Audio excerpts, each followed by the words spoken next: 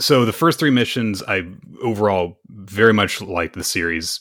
And then the 4th one came out, and I don't know if I like this series anymore.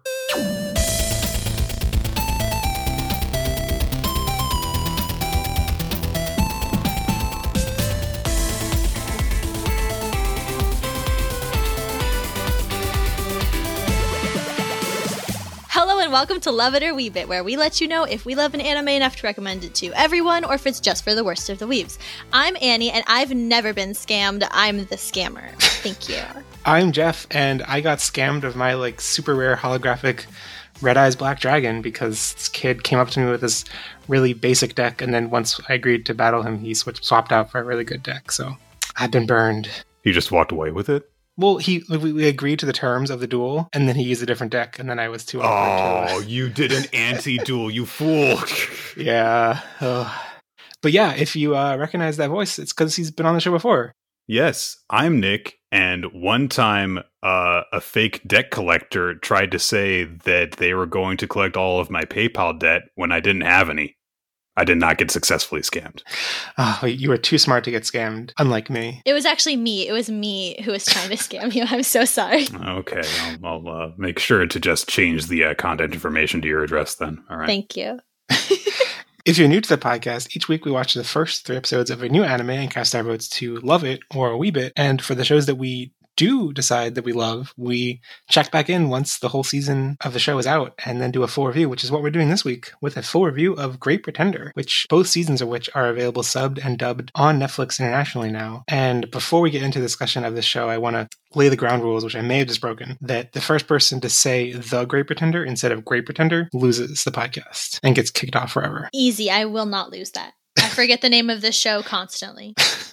But before we talk about Great Pretender, do you guys have any anime or things that are basically anime that you've been reading or watching lately? I know, Nick, you read tons and tons of manga. So if there's anything that stands out recently. As of in between the recording that I was present for last time and this recording, Chainsaw Man ended ? But didn't. Yeah.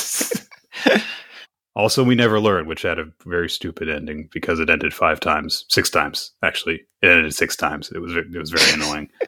I kind of, as excited as I am for Chainsaw Man to continue, I kind of hope that I think it would be a perfect ending if it ended by saying end of part 1 and there was never a part 2. That would be so funny. That would be very characteristic of it. Yeah, but I am excited to see more, so. I wonder why they have to move it. Is there going to be a boob? Well, considering how one of the chapters opened, probably. I can't wait. I gotta read. If you haven't read the chapter, there's one in which there's this 2-page color spread that is just a full-blown lesbian orgy. And somehow, somehow that slipped in.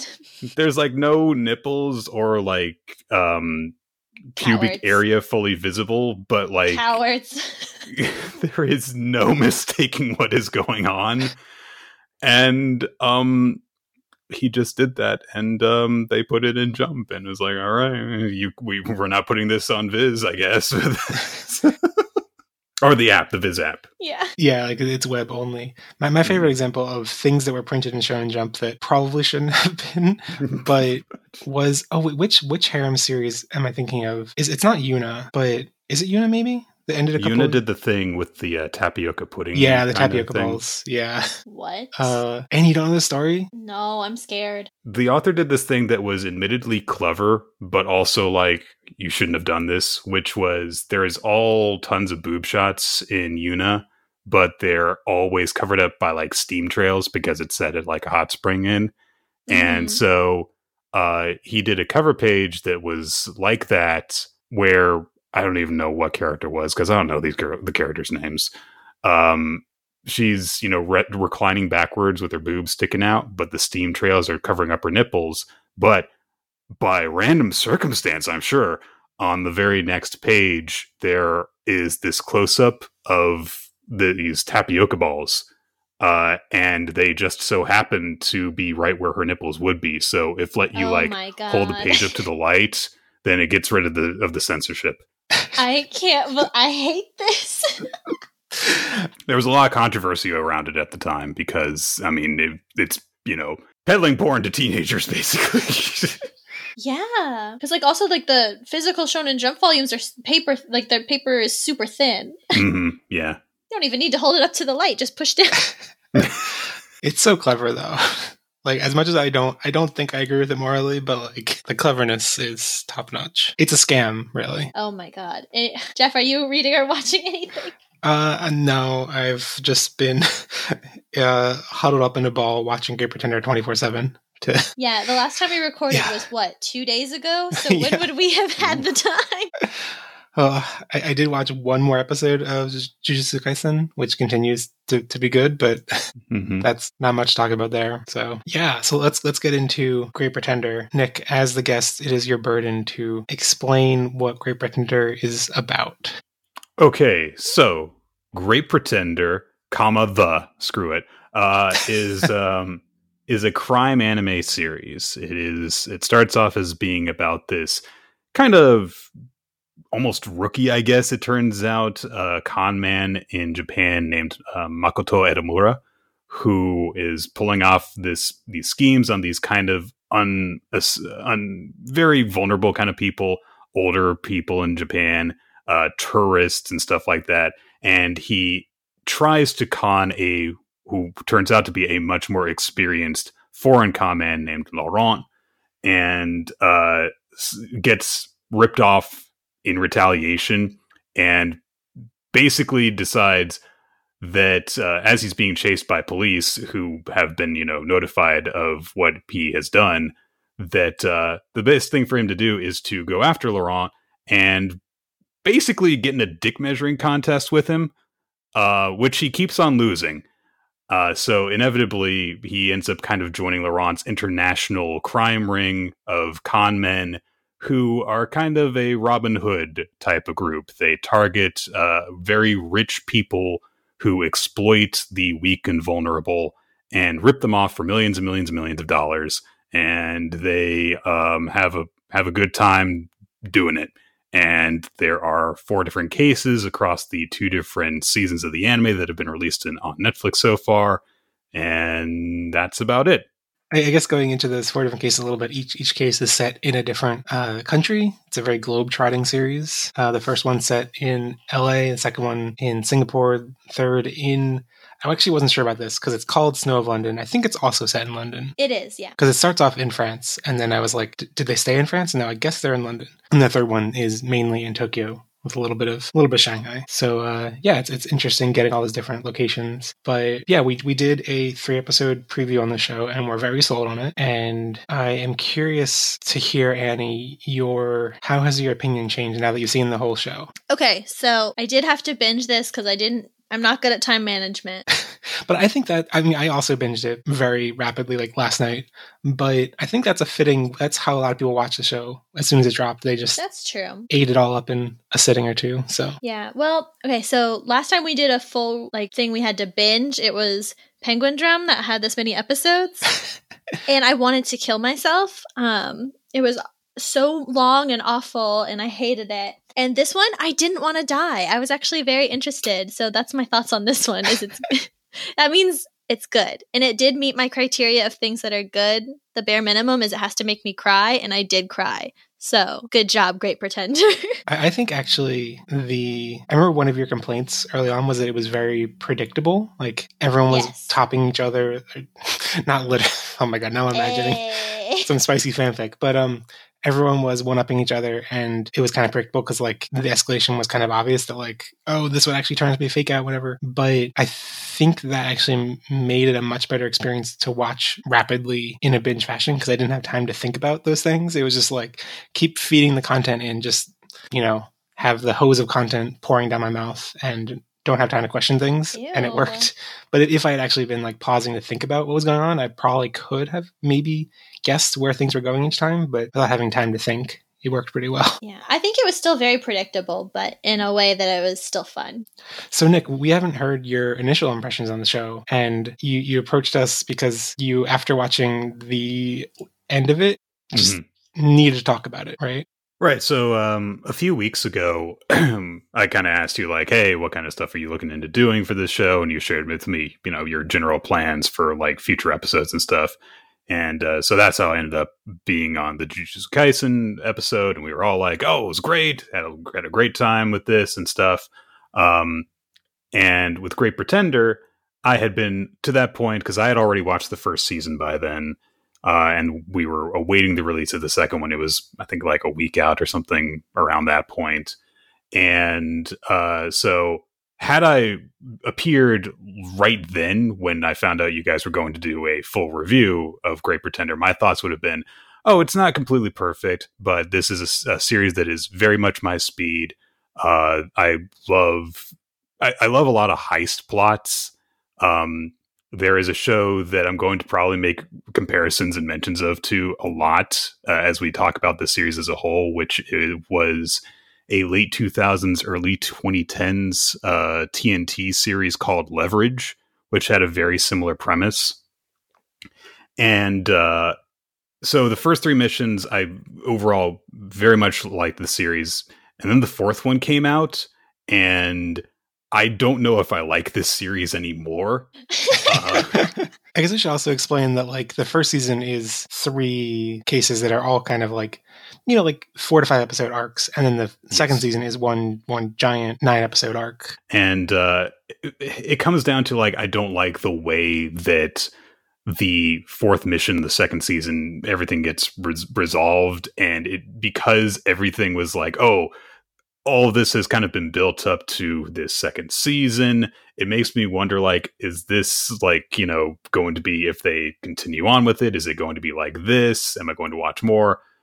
And all that kind of stuff. And so it has kind of tainted a lot of my enjoyment of the previous part of the series.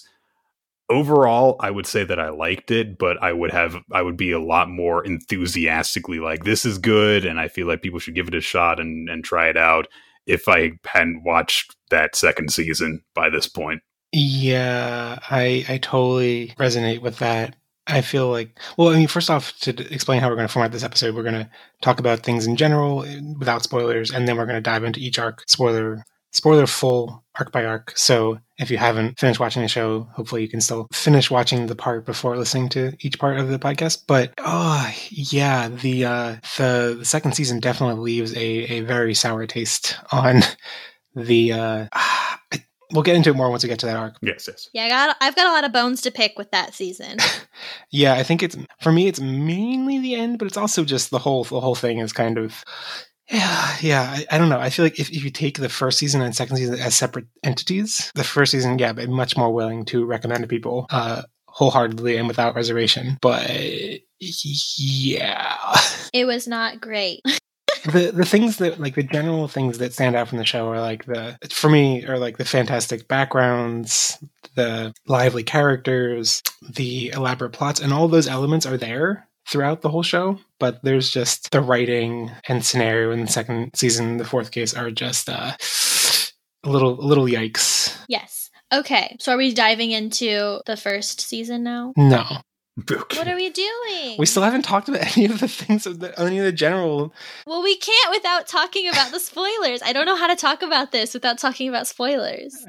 Well, I guess it's a lot of the general aspects of the show, like the animation, the writing, and those kind of aspects of it. I think we got a fair taste of those from the first 3 episodes, and I don't know I guess there's not much to report on after the whole show, aside from like, yep, kept it up. It's not like it dipped in quality or like ended up being much more bombastic than we expected from those first 3 episodes. I guess the only thing I'd say is that the music, I did not care for the music in the first 3 episodes, especially that, like, I think the only insert songs in the first 3 episodes were like that rap music that was playing on one of the stereos. That was so funny. But there is, I thought, some really great insert music later on, especially in the third arc, the Snow of London arc. And it's hard to, a lot of the resources, like fan wikis and stuff for the show, have not updated for season 2. So I can't find listings of the insert songs from the second season, but I could have sworn there were some good ones there too. The opening and ending continue to be fantastic. By the end of them, I kind of got bored of hearing the same opening and ending over and over again, but that makes one of us. maybe we should wait until we get into plot details about what made Annie cry, but I think the insert songs did a good job of evoking emotion. And they're pretty good on their own, some of them. But another aspect that I think we should talk about before we get into plot details is the English dub. That's mainly what I watched. Did you guys watch dubbed or subbed? Oh, I did sub. I started off watching the sub, but I hate Netflix's way of handling subs because, okay, so they wouldn't translate any of the dialogue that was originally in English, and so there was just no subtitles for it. So it was very disorienting to read when Makoto and Laurent are going back and forth between English and Japanese and reading the subs when they're speaking Japanese and then listening to their heavily accented dialogue in English without it. And, switching back and forth between listening and reading was very disorienting to me. So we just switched over to English. And then there were still problems with that because Netflix doesn't have captions for its anime. It just has the subs. So if you're watching it in English, you're going to be listening to dialogue that is very slightly different from the English subtitles that it has. And then when they do something which is really cool, which is when dialogue is originally in English, they'll switch it to something that's different so that, you have the same experience of, oh, this character is speaking a different language that I'm used to. And then they didn't translate that. And it felt like I was missing out on something. Yeah, so I guess we both did the thing that I guess Netflix assumes no one does, which is switch the audio track to English and have the subtitle track to English. And I think Netflix just assumes no one does that because I think there are moments, I think they're mainly in the fourth case, where I went through that whole thing being like, wow, I guess Cynthia talks a lot in French, and I guess we're just not supposed to know what she says. And then I tried later switching the tracks to either, if you watch it with the English audio and no subtitles, or if you watch it Japanese audio with English subtitles, you're totally supposed to understand what she says because she's speaking in the original Japanese track. She's speaking in English, so the subtitles don't translate that because you know what she's saying. But then the dub switches that to French, and since you get if you are watching it dubbed with no subtitles, then they subtitle her French. But if you're watching it dubbed with English subtitles, they remove the subtitles. So you get in this weird situation where if you turn off the subtitles, you get more subtitles. Like, you guys should have just watched the sub. That's all I did. Yeah, I just said why I didn't. That's true, but it sounds less complicated than this mess that they've created. I don't envy them for like the task of dubbing this, because this series has so many different languages. They're in so many different locations, and at one point, like I was mainly watching the English dub so I could like more like passively watch it while like playing other games and stuff. And I like having the subtitles on at the same time. So if you miss a word, you can have it clarified and stuff. And at one point, I forget when it was. Oh yeah, I think it was in the fourth case where there's a point, like there's a plot detail where so Edamura is a Japanese guy working for a Japanese company, but he's supposed to be the only person in the company that speaks some English. And he's supposed to be talking to these kids who don't know Japanese. And in the English dub track, that's hard to express the difference between the English and Japanese because they're both presented as English. So like I could see the subtitles be like, Edamura, translate this. And then Edamura would, I guess, translate into English. But instead in the dub, they were just like, Edamura, yeah, you make them do that. And like... Okay, without going into plot details, in the fourth arc, or the second season... Mm-hmm. Was like the Chinese in Chinese? Yes, that's the one thing they did not change. They kept all the Chinese. Which was cool. It was cool to switch over and be like, oh, they didn't have to change anything. So, yeah. Okay, cool. I was like, I don't know how they would have done this. Right. Like, I guess they were most fraught with the interplay between English and Japanese. Yeah. But, yeah, one thing I should mention about the English dub that I was not that happy with is in that fourth case where there are two prominent characters who... in the Japanese audio track are just speaking normal Japanese, but in the English dub, they gave them a very heavily accented English. So they are not speaking unaccented English, which felt very weird. And especially since none of the other cast has strong accents, it felt a little bit like, well, they're in Japan, so give them a like Japanese accent. And it's like, but at one point while I was watching mainly dubbed, I had the thought of like, this is so confusing. I should switch to the Japanese audio track to get the more authentic canonical experience. But then I realized like the Japanese audio track is not canonical either. Like these characters are not supposed to be fluent in Japanese, or some of them are, but I don't think all of them are. And they're just like magically presenting it in Japanese. I think in the same way that like Yuri and Ice did, where it's like, if you think about it, you can guess what language they're supposed to be using, but like it's all just Japanese to make it easier to watch in Japan. So yeah, I don't think the Japanese audio track is like any more canonical than the English track, but canonically, all the con men are speaking English, and Edamura should be speaking it somewhat awkwardly. There are a few moments when like they make it obvious that like he doesn't have a 100% perfect grasp of the language, but he speaks it very well. You know, for someone who hadn't been speaking it, hadn't been having to speak it a whole lot. And multilingualism is a big thing in the series. It's kind of an odd thing to have it be presented in a context of like how great it is to be multilingual, and then having to cater to audiences that are not. So. Yeah, it was, I don't know, I had the same problem with Yuri on Ice. Is I wish I know it's like an impossible task, but to have everyone like speaking in like the language that they're speaking, like have everyone be speaking in English when they're talking to each other, and then like Chinese when they're talking in Chinese, and like Japanese and so on. And it's just so like, I know that's like almost impossible to do for this and like cast for that, especially like Laurent's character. He was like fluent in what, like 7 languages? Apparently. Yeah. Who would you cast? I mean, at least, yeah, like they put in the effort to get Chinese actors, or at least get people who are fluent in Chinese for those sequences. But I guess that's limited to a single case. And I guess having the main cast speaking in a non-Japanese language for the majority of the show would have been very tough. And I know like there was that scene very early on in, I think, episode 1 where they like basically had like the card on screen. It's like, don't think about it too much. It's just well presented in Japanese. Like, don't think about it.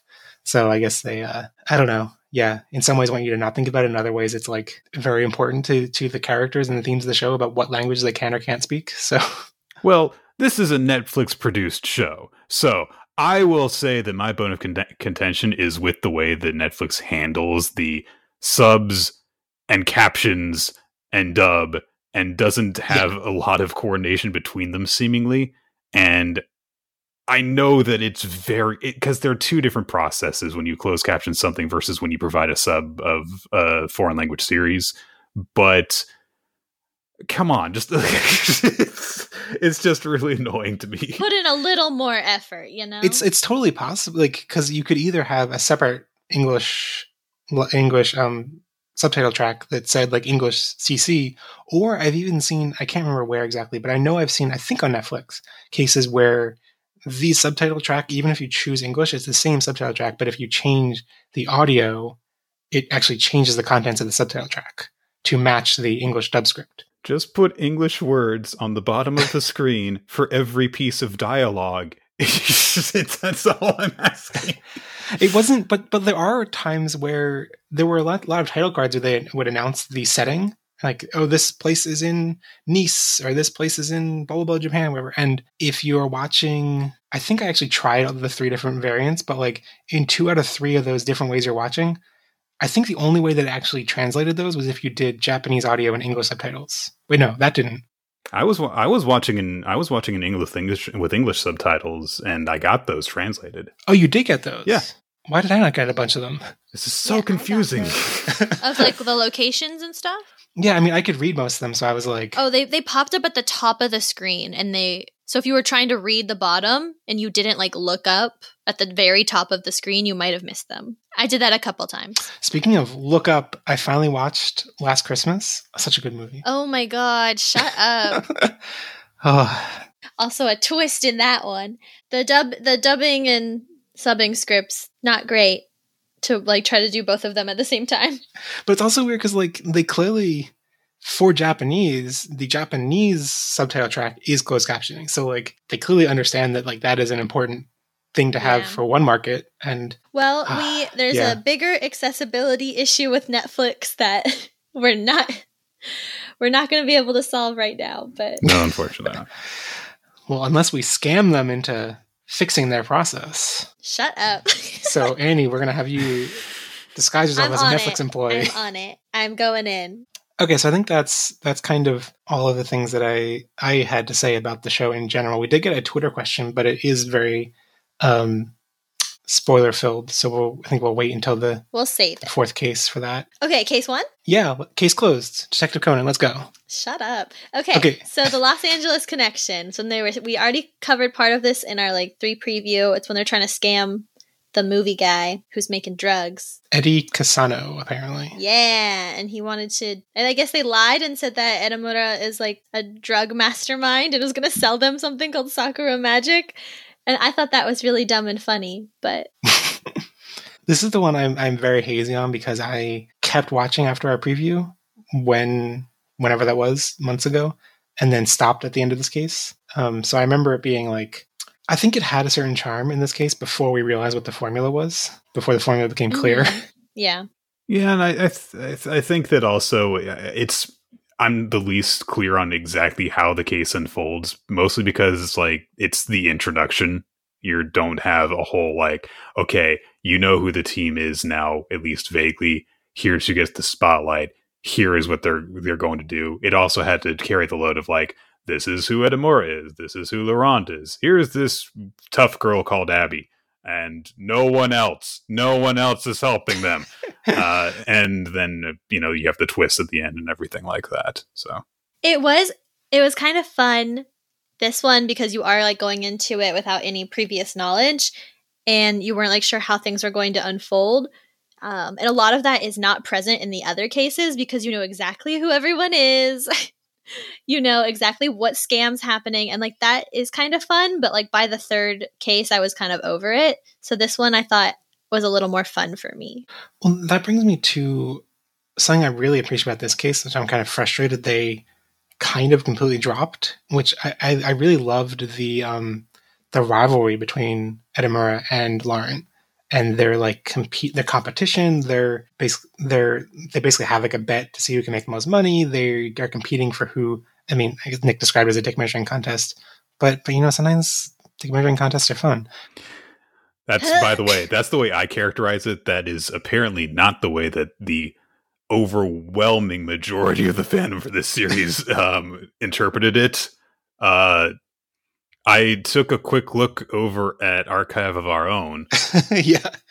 Why would you do this? There's some good stuff on there. Shut up. So there are 195 works under Great Pretender Anime. Would you like to do an over-under on how many of those feature the relationship tag Edamura Makoto Laurent Thierry? 190. I was going to say it's 190. That's a little bit high. It is 158. Out of 195. Oh my god. So still most of them. More than 3/4 feature that relationship tag. What's the next most popular one? Is it Edamura and Abby? Yeah, which is 3. Jesus. No, wait. I was looking at what excluded the Edamura Laurent tag. If you just go down by how they're listed, it's 10. Makoto and Abby. So from basically 75% down to roughly 10%. No, 5%, sorry. Yeah. So I think it is maybe a little unfair to call it a dick measuring contest because I think there is some spicy, dramatic, romantic tension between the two of them. And I don't remember we got those vibes in the first 3 episodes, but that 4th case definitely taints that reading of the show, I think, in a lot of ways for me. There must be so many people who felt burned by that. Again, I think we all just hate the 4th case. All my homies hate the 4th case. Well, anyway, I think we were talking about the fact that we get this. The first case is this introduction to the world, and we don't really know the parameters of the heist or the scam and stuff yet. And I think that what they've had in the other cases where we do know what the scam is, I think they had to kind of dumb down Edamura. I guess he's always not in on what's going on, and he's our audience surrogate to know what's happening. But I at least appreciate that in the first case, he he felt like he had more agency. Like he was actually like improvising on his own and like trying to one up Laurent and stuff. And later on, he's just kind of, it feels like he's just going according to what he thinks the plan is. And then it's like, surprise, that wasn't actually the plan. You're being duped. And it's like, okay, I don't know. So I missed the energy from the first case later on. Well, there are two reasons in the plot for that. One of them is that kind of one-upsmanship between Makoto and Laurent that's in the first one and then kind of just disappears over the next two until it's brought up again for the fourth one. But I think in order to keep the idea alive of Makoto wanting to get one over on Laurent, they have Laurent basically manipulate and control him and in a really mean way, honestly. Yeah, I hated steal his dreams and stuff. Commit inception on him multiple times.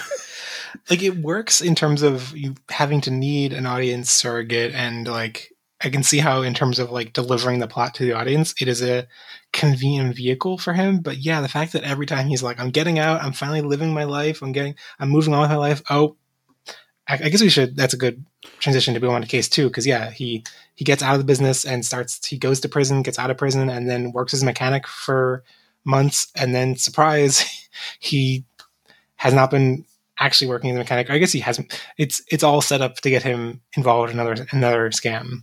It's a very because Laurent Even's like, did you really think you could learn how to engineer a plane in a few months? It's like, you're being so mean. and the thing is, he did learn how. They just broke the plane. They're like, yeah. Oh, did you tamper with the plane? He's like, yeah, I sure did. And I was like, so you're destroying this poor boy's confidence and dragging him into your crime life. I hate this man. Yeah, I know how much you wanted to go into the show to see the Frenchman taken down, and then and now he's just abusing people left and right. So stereotypical. Also, spoilers for case 4. He's Belgian, not French, so even more crushing our dreams. Yeah, but yeah, I thought this second case was it just felt, especially that like, we're talking about that early scene with the plane getting tampered with, and like it was a funny line for them to be like, did you really think you'd become a masterclass engineer in a couple months? Like, that's absurd. But yeah, like the plotting doesn't make any sense because he was tampering with it.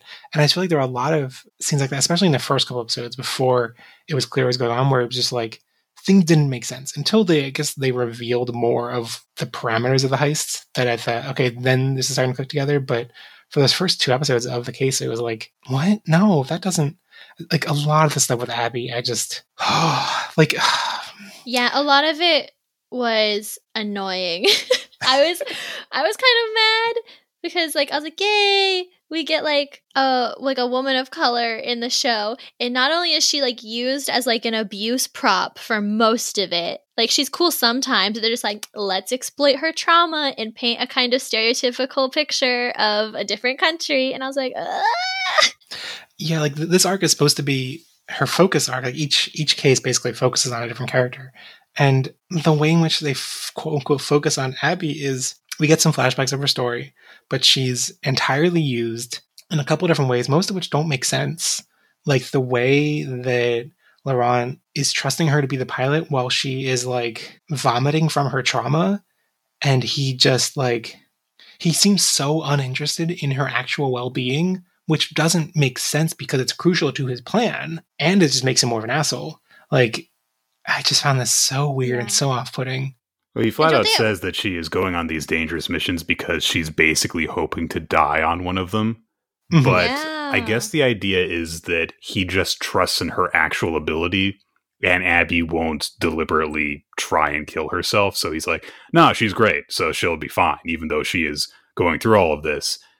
But it is really weird because, so to go kind of backwards a little bit into some general stuff about the series, there are 2 big things that are kind of flowing through the season, which are in sort of direct contrast with each other, which are that the group are thieves who are like, there's no honor amongst thieves. If one of us goes down, we abandon you. If you can't keep up, we leave you behind. Abby tells Makoto that from the get-go, and she like is basically trying to scare him into not coming along with them, but also she clearly doesn't hates his guts at first. And she's like, you aren't suited for this kind of thing. You should just get the hell out of here and go back to Japan. And he decides to stick around and go and keep going with everything. And during that second mission, everyone's just like, oh, she's Abby, she'll be fine. And Edamura is the only one who's like, she's like throwing up in the cockpit and she's clearly got some sort of PTSD, and I don't know the details, but she's going through something and I'm worried about her. And that's where Edamura's whole thing through the season is, which is in a way that is very bad for a general con man, but is good for a protagonist character. He cares too much. He lets himself get really close to people and care about their problems, and he always wants to help them in some way. And in each of the cases, there is at least one character that he basically deliberately endangers the mission because he's worried about what's going to happen to this one character. In the first case, there's this bodyguard of Eddie Cassano who he realizes, like, this guy's not a bad person. He just, he doesn't have a choice but to work for this guy in order to provide for his son. In the second case, there is this pilot that is connected to the flights that he wants to basically redeem, because the guy is also in the same way as Abby looking to die because he can't fly anymore. In the third case, there's like the whole thing starts out because he's trying to help out this couple that he's staying with, and not couple, sorry, it's a father and son and a father and daughter. And then in the fourth case, there's a bunch of kids, and one of the reasons it's the worst case is because he seems to forget about them along with everyone else. But that is Makoto's big thing, is that he cares about these people in a way that all the other criminals kind of pretend that they don't, when clearly they do, and they're just pretending that they're only interested in getting the money because they're thieves and that's their only goal. So it makes sense thematically in the second case for Makoto to be the only one to be like, hey, Abby's in trouble, and hey, I care about this one guy, when everyone else is just like, okay, well, how do we rip these billionaire princes off for all their money? And that's the only thing that they're focused on. But it does make them out to be like huge jerks who don't care about their own, which I guess is the point, but I don't like it anyway. I mean, I think it's supposed to be this grand series-wide fake out, right? That like they claim to not care about each other for the whole series, and at the end it's like, actually we did the whole time. And then it's like, but you can't really claim that when there are arcs where you just don't care about each other's well-being. And to me, like, even in that arc, even in case 2, I just found it so frustrating because it's like, it's not just that it is bad for Lawrence's character to be so cavalier, or it's just it doesn't make sense. You need to trust your teammates, right? You need to know what kind of baggage they're dealing with to know if the heist or if the scam is going to go off well. So if you, like, it's one thing, like they keep referencing later on, like if you screw up, we're going to abandon you, and that's fine. But like you need to know their capabilities to know if they can pull it off. So like there were moments in the beginning of the whole air race storyline where I was just like, this makes no sense that Lawrence is so confident in the scheme when we're seeing Edamura's point of view, and it like there's like Abby is not a capable pilot in that condition that she's in. And the fact that the show is also like not that interested in exploring or helping her in that condition is also another totally different problem that is frustrating. It feels like they just kind of like present her issues and then never talk about them again. Well, yeah, they present them. They explain that she wants to kill herself, and she and Makoto jump off a building, but there's a parachute. Cool, she's okay. Never talk about it again. They had fun jumping out of a building, and now her trauma's cured. Oh, that's how it works, right? I don't want to say all negative things about Abby's storyline in that series, because she's the best character in this show. For sure. She's the best. And also, her and Edamura's relationship is the only one that I buy. I actually believe that the two of them are friends that don't admit that they're friends by the end. As opposed to everyone else, I don't know if they're not just jerks or if they actually do care about each other. But clearly, you know, like it is a fun, you know, consistent relationship that they have where Edamura clearly, by his own word, thinks that she's like cute, but it's not necessarily a very explicitly romantic relationship. And whenever they're actually directly interacting with each other, at first she's bullying him, and then by the end they're kind of like respectfully flipping each other off to show that they care about each other. Yeah, I liked that. And it's nice. Yeah, Abby is by far my favorite character. Everyone else got on my last nerve. But I feel like I wanted more of Abby's story and less of the, I don't know, focus on the trauma, I guess. Like, I guess that's a big part of her story, but it just felt like we glazed over it and just said, she's got trauma. We're moving on. It does feel like that's the entirety of, like, instead of having an arc, she has trauma. And yeah, they flashbacks. didn't really like move past it. They just said that's a thing, and then she was smiling. Like, I get the power of friendship fixes all things, but Well, you also have to be told to forgive yourself, though. That's the magic. Yeah. That's the magic key. yeah, and she was, I guess, a child soldier. Yeah. And we never really dive into that, or like how she like got where she is now, besides she was found by this white man. Ugh, Yeah. Abby, they could have given her so much more. One final thing I want to say about this case before we move on to case 3 is I hate that the rival plane pilots were Lewis and Clark. Nope, 2 on the nose. Oh, I just noticed that. I'm dumb. I get, and maybe that's like a more obscure reference in Japanese, so it's more like a hidden gem. But in English, it's like, Clark is the one who was actually the pilot, right? yeah, Yeah. I liked him. He was dumb.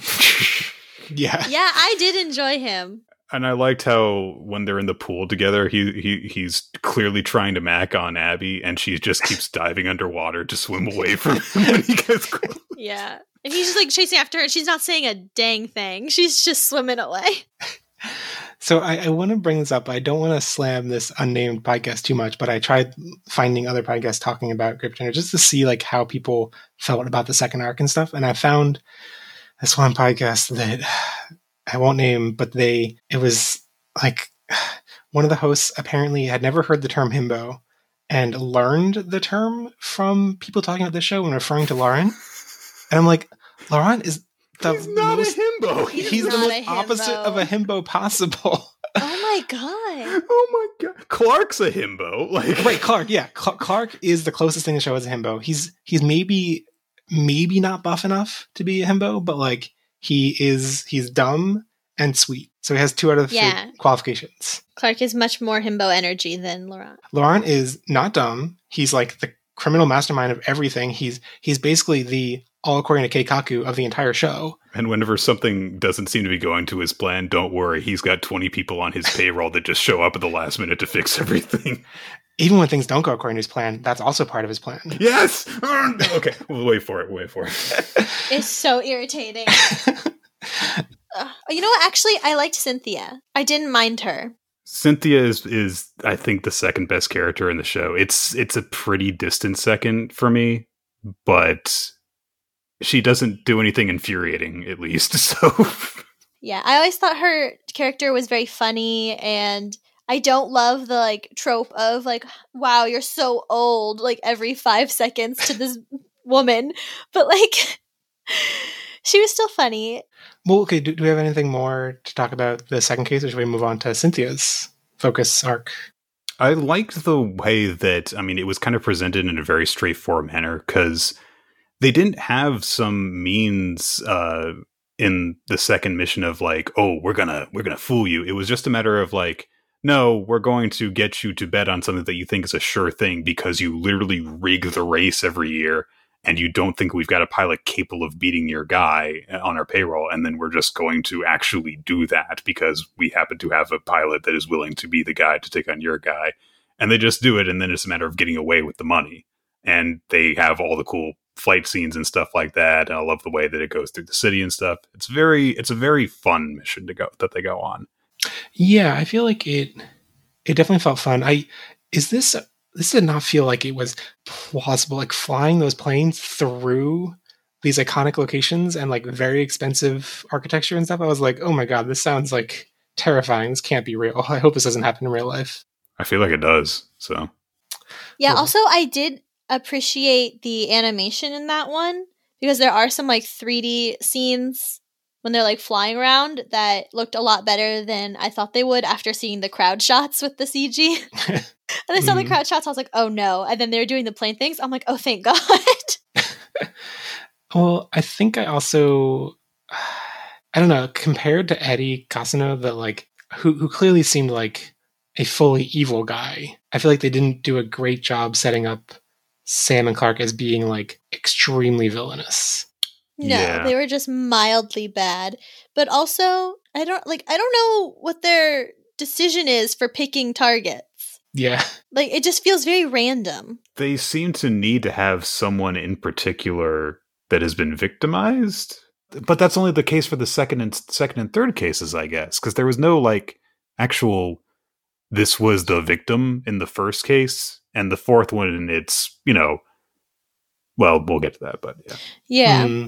Yeah. I don't know, but also I said it in the first time we talked about this show, and I'll say it now. I love how colorful the backgrounds are. Oh, yeah. How unreasonably like colorful the sky is and the water is, especially in the plane one when they were flying around. That was, I think, my favorite visually of all the cases. Yeah, I think throughout the visuals continued to wow me. I guess I don't know what I was expecting, but I kind of was a little surprised that it like kept up throughout. Like, like all the background, like all the cityscapes, all the scenes and locations around the world we got all looked spectacular. So moving on to case 3, Snow of London, Cynthia Moore's focus arc. As much as we complained about Abby's storyline feeling like it was kind of one note and she didn't really have an arc so much as she had a trauma they showed, I feel like Cynthia's backstory here has a little bit of that too. Like, I think there was more of a story to her to her flashbacks, but I don't know. Like, and I really was moved by those flashbacks with her ex, the painter guy, but then it just ended. And it was like, she was like, wow, that was great to remember. We've patched things up and we've talked and went to a cafe. End of the story. And it's like, okay, so I'm kind of like, so I guess both of the arcs that focused on the female characters didn't actually move them in any way. They just showed off their background and then that was it. But I think the heists, this is one of my favorite heists, or not heists, the scam was one of my favorite scams in terms of like being low stakes in terms of like danger, but still feeling like high stakes in terms of money and feeling like the fun energy of the show. Yeah, I did hate this guy a lot. So that was good. They really made me hate the art collector man. James Coleman. The style of his face, like he has like frog mouth or something. He reminded me of like a bird. Like a fat bird.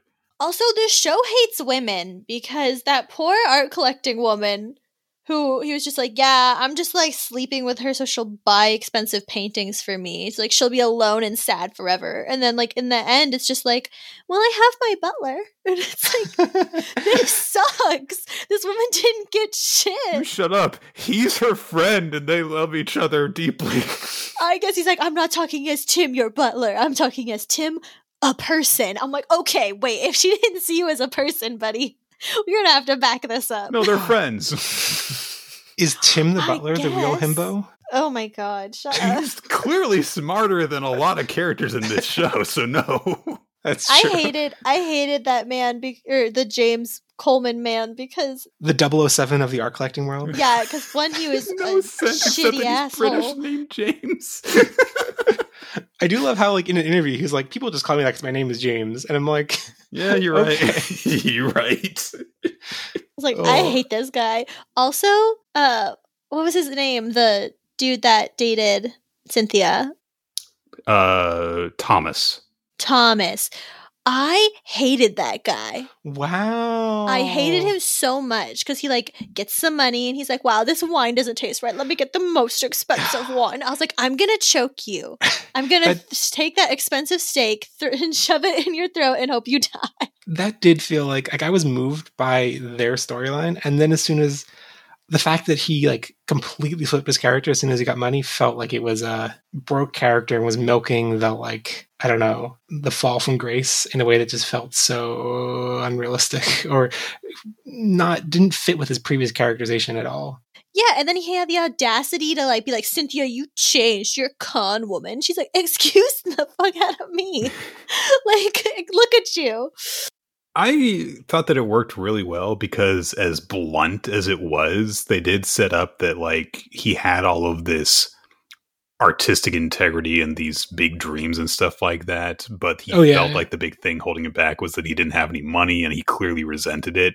And so suddenly when he had all of it plopped in his lap, but he was told basically to abandon his artistic values, then he chose one over the other, and he chose wrong. And Cynthia hated that because she made it very clear to him, like, I would be totally fine with just living with you for the rest of time if we had to eat beans from a can every single goddamn day. And he wasn't satisfied with that. And so he lost her because of that. I mean, it was very blunt and straightforward, but I really felt for her that, you know, and that this guy had come along and, you know, ruined what she thought was the love of her life. And by the end, I was like, yeah, you ruined that bird-looking asshole. So. Yeah, I guess I just feel like the bluntness just like... yeah, it was like taken to a cartoonish extreme. Like, I feel... And it was just there so that we could like elide over, like, they had this grand love story. They were so in love, so they could just elide over how, I guess, she just left him without really much explanation, because they just make him into such an asshole that you don't think about it or don't question it. Like, of course she left him. Because, I don't know, I just feel like the way the money would transform someone of his... Like, I just don't think you go from being someone who is so happy to... Or that is, like, living off of eating beans in cans to that, like, rich, snobby asshole, like, overnight. Especially unless that's... You're really into it for the money, and he clearly wasn't. And maybe I was just trying to compensate for his guilt. But, yeah, I appreciate that he eventually, like, when we find out why he's in so much debt, and it's because he bought back all his paintings, because he saw, like, especially seeing him see kids be inspired by his forgeries and just be torn up by the fact that he is, like, perpetuating this lie onto future generations. I appreciate his moral character there. I don't know if I'm just a moralist monster, but I was like, it's the same painting. It looks the same. Who cares if it's not painted by one dude like 30 years ago? Yeah, I mean, logically, I totally agree with you. Logically, like, it should make no difference. Like, but I, on an emotional level, I appreciate how he was like, the thing that turned him was seeing kids and seeing like the future generation, seeing himself in those kids and being like, the idea of passing on a lie to them felt wrong. There's also a very poetic twist on what happens. You know, that's that kind of tragic, like Greek tragic kind of things. Like, you made this choice, now you have to live with it. I just hate him. I was a little confused when that arc started, and I guess we see James Coleman like on vacation in Nice, France. First of all, shout out to Nice. It's a cool city. It's the only 69 city in France, but because it's spelled anyway. Keep going. Yeah. My sibling did a summer abroad in Nice, so I visited it, and I was too young to care or appreciate going on trips to Europe, so I kind of wish I visited it now as an adult and could appreciate it. But anyway, when he's first introduced, and then we flash back to Cynthia's backstory with this love interest, and I was like, and she was talking about how she recognized James Coleman, I was like, did her love interest grow up to be James Coleman? Like, his face looks totally different, and that'll be absurd. And then I was like, okay, no, like, this is not that long ago, and thank God. Yeah, that would have been a very weird twist. I think that I briefly wondered about that too, like at the very beginning, but then he showed up in the flashback, and I realized, okay, good. One thing I found pretty absurd about this scam was the necessity for making a forgery, and from a like narrative standpoint, you need to have them make a forgery so they can reintroduce him to make the forgery. But like, in terms of scamming James Coleman out of his money, they did not need an extra copy. They only wanted the extra copy so they could give the real copy to this sweet family in Nice. You shut up, Jeff. It was a very nice gesture. But like, they were okay selling the painting, so like, I don't know. It didn't really make any sense to me that you have to elaborately complicate the heist. I keep calling it a heist, but these aren't heists. It's one of the few nice things this group decided to do. Don't question it. That's true. Also, I love that whenever something like technical comes up, they're just like, we'll just make Edamura learn how to do it. That's their plan. We need someone to sabotage an engine. You'll learn to do it. We need someone to make a drug. Edamura will learn how to do it. We need someone to paint. Edamura will learn how to do it. Every single time. I do like how they train him, or like they make him seem like they make it seem like he is going to be doing it, and they're like, you of course couldn't do that. Like, you child, we're gonna have this backup plan or whatever. And Annie, is this the part where you cried? Where? Was it in this case or was it in case 4? Case 4. Oh. There was some emotional stuff in case 4. Yeah. Yeah. I didn't care about these characters at all, honestly and truly, in 3. I guess I should have guessed since you hated the fiance, but I thought the montages with their relationship were very sweet. I thought it was sweet, but I didn't emotionally care. I was not super into the Cynthia relationship, but I liked certain aspects of it. I liked how, you really felt her loss when it did happen. That like, oh, she had this life that she was really looking forward to, and she would probably not have turned into basically a man-eater if this hadn't happened, because she would have been content to not score millions and millions at a time by seducing people. And I really like the way that it ends with them just kind of like not getting back together. And Edamura is kind of having that naive outlook of like, oh, you can apologize and maybe you can, find each other again and you're destined for each other. And they kind of just have a conversation and then they're like, all right, goodbye to you. And they just don't, she just doesn't resent him anymore. And that's kind of the resolution she got out of it. It was very, very adult kind of thing. Yeah, it did feel very realistic in terms of like, even as charming and nostalgic as those scenes are. And like, even if you're reminded of all that stuff, like it still doesn't change that they have grown to be very different people. And you can't necessarily rekindle that. You can't just insert themselves back into the people they were however many years ago. Yeah, it's broken. It can't be put back together exactly the way it was. It did feel a little bit weird to me, just from the sense of like, neither of them had other romantic interests, though. So it was like... Well, he was too busy feeling sorry for himself and wallowing in self-pity, and then she was too busy living an exciting scam life. So pretty much, she's thriving. Yeah, he was married to self-pity. You're right. Yeah, it was... See, I hate this dude. He was so boring. Oh, you get it. You love but art so much that he drew a ring for her. It was a cute gesture. It was sweet, but then he decided to be bad for years. Can you imagine if, like, she hands the drawing back to him and it's just got a little frowny, mean face in the middle of the ring? My God. The way she breaks off the engagement. But I also... With the whole like making the forgery so that they could give the real painting to the nice family and niece, and Makoto decides to just flip them. I don't, just so we had some agency. I don't, and then they're like, we're supposed to be happy with the fact that the family has the fake painting because they're like, oh, we don't see the difference. But doesn't that kind of directly contradict the ethos that the forgery painter guy had? I guess they're different people and they have different values, but I just don't understand why Makoto even flipped them just to give the bad guy that they thought was evil to, like, I guess feel sorry for him a little bit. I don't understand the point. I think he felt bad that he had come up with this scheme to begin with, and then unintentionally ended up actually taking from them way more than, or I guess taking away the potential for them to have made a lot more money than they ended up with. So he was like, I'll just give it back to them, to kind of make up for what I did. Mm. It's a very immature gesture, I admit, but I think it made sense in character for him. Mm. See, he's annoying. I don't like him either.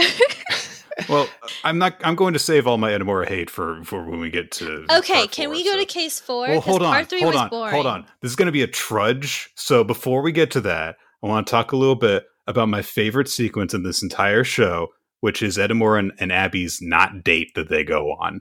It's very cute, and they just go around and they eat at places, and they are kind of nice to each other for once. And I really, really liked it.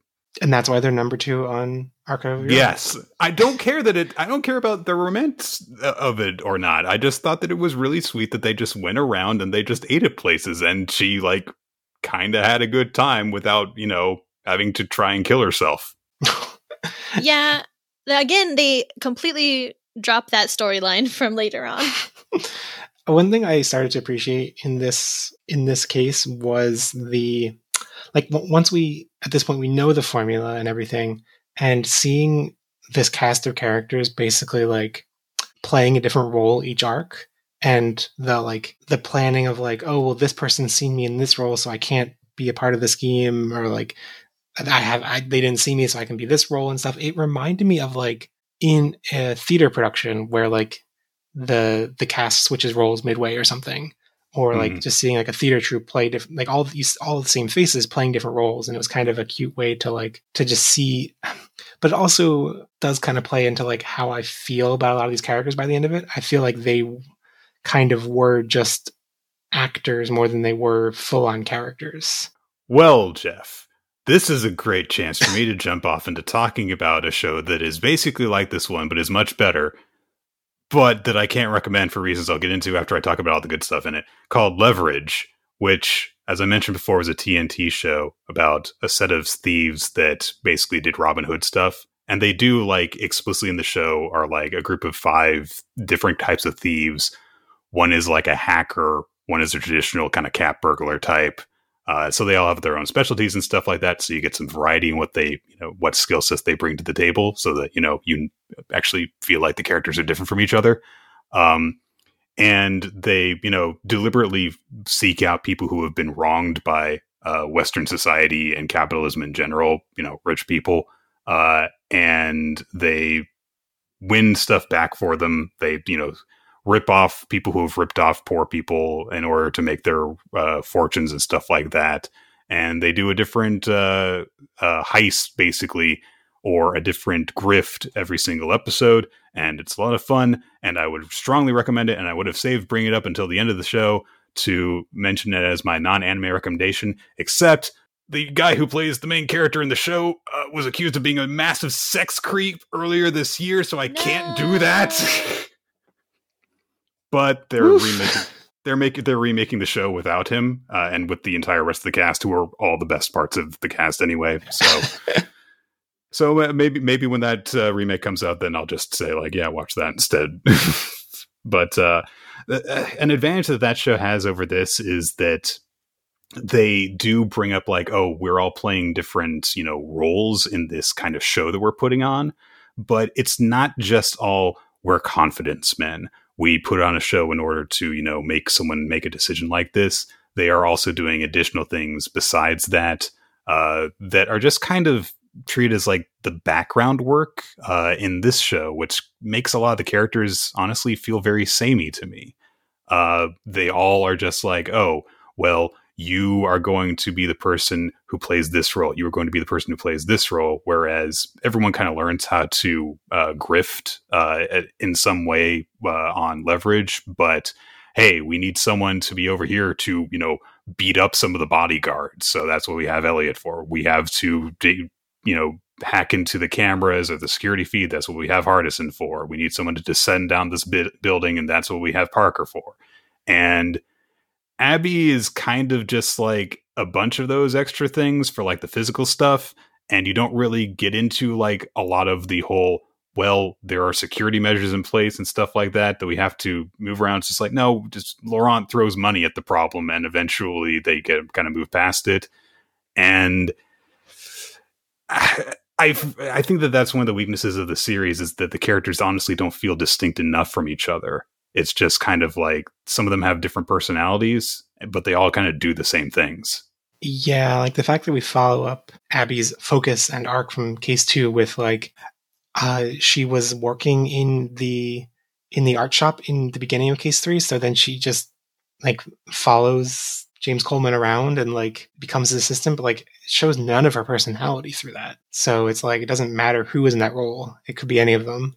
Much as I like Abby, if they had Abby around and she, did occasionally play a character, but she would also be like, yeah, Abby's here. She'll kick the guys in the face when they start causing trouble. then I would have liked her even more. Mm-hmm. Yeah. That would have been like the stuff that we appreciate about Abby factoring into the plot more than just, I guess the extent that she was used strategically. I feel bad saying used, but like, they're making a plan. She was used. Right. But yeah, she was used basically as like, she looks hot and she's going to sit on his lap. So like, that's what she's good for. And it's like, great. I hated that every single case that she was like sexually like objectified or abused. But yeah, Annie, would you reject her sitting on your lap, Annie? I would never put her in that position to begin with. What if she asked to be on your lap? She wouldn't. This is a trick wouldn't. question. Abby would kick anyone's ass. She would not sit on someone's lap if she wouldn't ask, is the thing.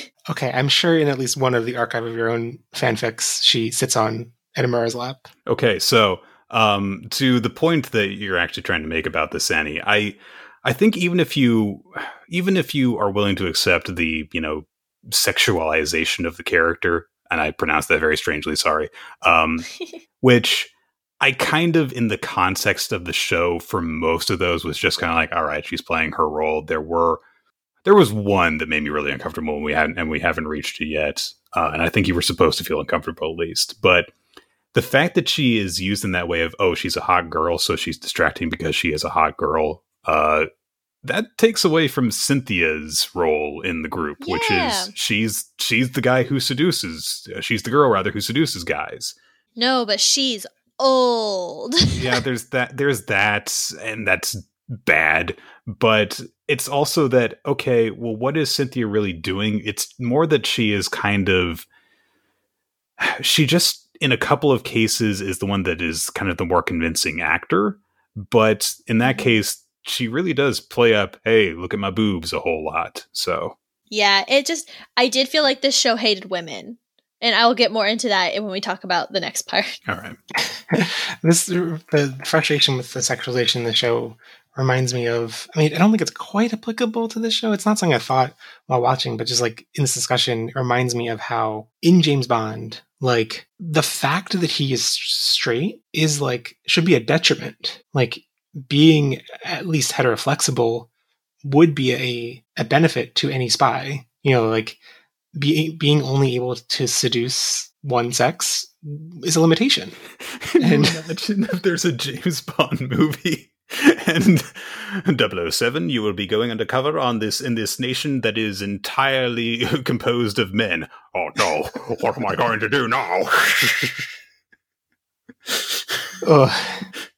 But yeah, I feel like in this show, yeah, that never really, we didn't get the same kind of like, I don't know. James Bond has his own issues with like, usually the women that he's seducing are like wives of important people, I feel. I don't know. I've never seen James Bond because I'm too young and pretty for that. I have not seen that many of the movies, so I can't fault you for that. Can't waste my time. I'll watch anime instead. But okay, can we talk about Case 4? Yes, we all have many thoughts. Put it off long enough. Yeah, let's get on a plane. Let's fly to the Far East. But surprise, actually, we drugged Annie beforehand. Oh my god, that was so wild. They just okay. So first off and foremost, they fridge doored Dorothy. Yeah, absolutely. Absolutely, she had no purpose other than furthering Laurent's story, and that was super irritating. She was like his manic pixie dream girl or whatever, and I hated it. I thought she was the most boring female character in the show. For sure. Oh, okay. And that includes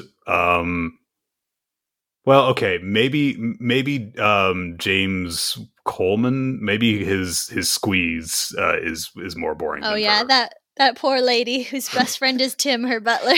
But Dorothy was supposed to be like this incredibly charismatic, magnetic, wild person. And yeah, she's just got manic pixie dream girl vibes all over the place. She has a design that kept making me go, this feels kind of racist. Yeah. And then she gets fridged, except no, she isn't, which is even more infuriating. It's well, she got fridged and then thawed out a little bit. Yeah, it was so dumb. And also, like, it falls into the trap of whenever you have, like, a darker skinned character, especially women in anime, they make it with light hair, light eyes, like exotic, like make them super exotic. And it's just like, ugh, can you just like not do that one time, please? Well, okay, they do avoid it one time with Abby. Well, Abby's not black.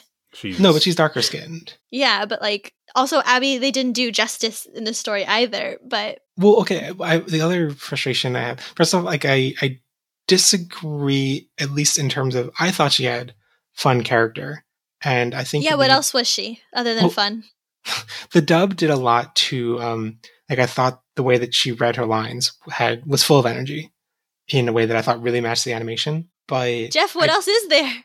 If she's just fun and energetic, that's her whole that's her whole character.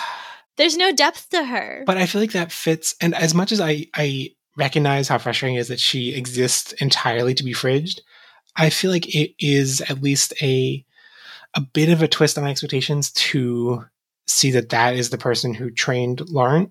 You think that like she gave him his playful nature when he kind of took over the crew? Yeah, but also like even just the passing on like the scamming wisdom that it like the fact that I guess she wasn't the mastermind though. Like Oz was the mastermind that he Laurent kind of becomes. So it's man. Not like so it's still like a man's thing, and so I guess that's frustrating. But I appreciate that like at least on some level, it's not entirely a man's world that a woman can be there and she can die. But also like we're comparing Dorothy to Abby, it does seem really frustrating. It's like, okay, did he recruit Abby just so that she could play that same exact role that Dorothy played? Okay, you're making this even grosser than I read it into. Oh my, yeah. Laurent just going around like, oh yes, this is great having the whole gang here. Wait a minute, I need a dark-skinned young girl to be pretty while we're running schemes too. Well, no, because like in the flashback, Dorothy pretends to be an Ethiopian princess to get sold off, and Abby, they have her play off being an Saudi Arabian princess. So it's like, it's so bad. They did such a bad job. This whole thing was so frustrating, and it was interesting seeing the layers of frustration come out. Because when it started off, I was like, okay, are people just mad because child trafficking is involved in this story? Clearly they're the bad guys, and they're setting them up to be like the mark that they're trying to take down, and they're vilifying them by portraying them. But then Edamura kept working with them more. Mm-hmm. The point where Edamura basically like plays out the repeat of Laurent's trauma on the boat, where Edamura basically thinks that he's shot and murdered his father, and then like falls into a depression, but then keeps working for the child traffickers even after like all of his explicit ties to them. You know, like in the flashback, Laurent leaves after he finds out that Dorothy's dead or whatever, but Edamura, after he thinks he's killed his father, just stays with the child traffickers and is, I guess, okay with that. Doesn't care about saving the kids anymore. And so here's the thing. Here's the thing. I can read this sequence of events in a way that narratively makes sense and does not make Edamura out to be the worst person in the world. However, the fact that I have to go to the effort to do this before I even get started, actually, I'll go ahead and explain, and then say why that doesn't forgive this. I can buy that the idea is that Edamura somehow, I guess, suspects that something is off, and he's just continuing to play his role because he has faith in his fellow con men that they're still working on this, and so he's just been so used to being duped that he knows something is up, because he's duped into this case too. This is 3 cases in a row where he gets duped into taking his part in it. And so he finds out that he's working for these sex traffickers, and he doesn't quit immediately. He doesn't go to the police immediately. He keeps on, just going about his business for presumably at least days after he finds out about it, before he realizes that basically Laurent used subliminal messaging to convince him to apply for a job at this company where they're doing this so that he would be in a position for the heist, which he did not agree to be a part of until he was already knee deep in it. But his nature as a good and concerned person means that he wants to save these kids now that he knows about them and has personally seen them. But then, they go through the whole thing where it seems like the whole heist has gone up, and that his father, his long-lost dad, has shown up as the translator for the Shanghai sect of this group. And so Makoto goes to him and is like, hey, help me get these kids out. I believe that there is still good in you, basically, after he's convinced of this, after he confronts his father. He still sees his father still wearing his wedding ring after he thought that he had abandoned his mother for years and years and just forgotten about both of them. And he never thought about them ever again. But oh no, he really did care. And so they try and get the kids out, and they're going to get the kids to safety. And Oz actually betrayed them. And so they get taken out in a boat, and they're all going to get shot. But the woman in charge of the criminal organization is taking a liking to Makoto. And so she encourages him. And so he shoots his dad, and he falls off the boat, and it looks like Abby and Cynthia are dead. And he just keeps on sticking around for literally months, working for this woman and getting more and more evil because he starts smoking, and you know that makes him evil. But then at the end of all of this, his dad shows up again at Edamura's apartment and basically tells him the whole Dorothy story and why they're doing this whole scheme, which is basically to get revenge on the people who killed Dorothy. And Edamura is not horribly shocked to see his dad back from the dead. Yeah. So I think the idea is that he knew something was up. And so he was just waiting and kept on building up the trust with the chairwoman because he thought that something was up and his role wasn't done yet. But here's the thing about a heist series. It's all in the reveal.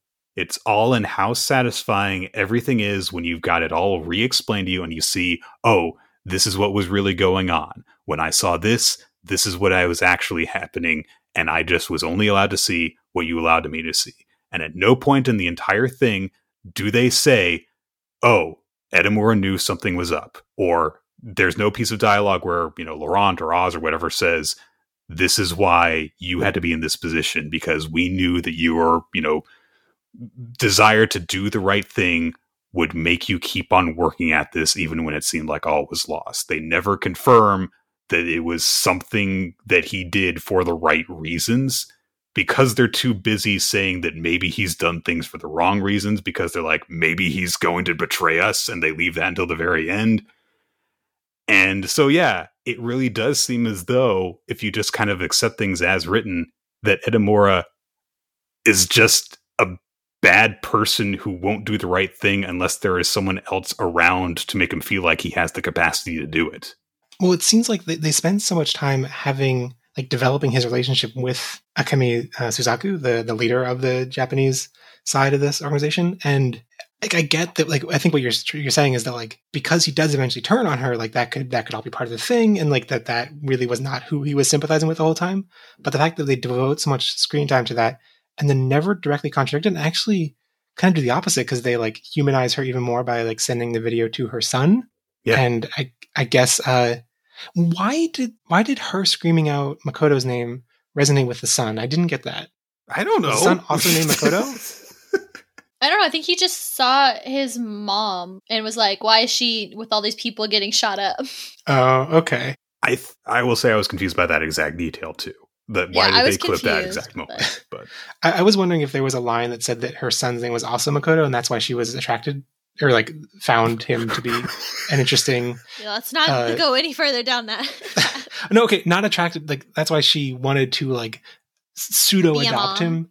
Yeah. And that would have been an interesting reveal, because then it's then he was the perfect person for that role, because then her screaming out Makoto would, I guess, trick her son into. But anyway, just all this time devoted to humanizing her and not the kids that are being child trafficked. And the fact we don't recontextualize any of that afterwards to that you could devote some time in the final episode to showing Edamura's true feelings towards her, or saying that she's actually a monster, and making sure the kids are okay. We get a brief glimpse into one of the kids, I implied to be adopted by Cynthia, but that's kind of it. And that doesn't seem like enough at all. No. Well, it's clear from the context of how things play out that Laurent's plan, Oz's plan, I guess, was to do a long scheme so that they had someone as close to Suzaku as Laurent already was to, oh gosh, what was his name? I don't know how to pronounce it, but the Shanghai Lu, yeah. Get someone in her ranks that she trusted as much as Lu trusted Laurent, and so that they could pull the bilingual scheme, and that they would just trust without any question everything that they were saying about the conversation. Quick side note, like the fact, especially that Lu talks about how important translators are, and both organizations just like completely trust these relatively new people with that important task. Okay. Very handy. Also weird that they don't conduct business in English, because that's kind of the thing that a lot of different nations do when they don't speak the same language, is that they just go over to English. Anyway. Yes.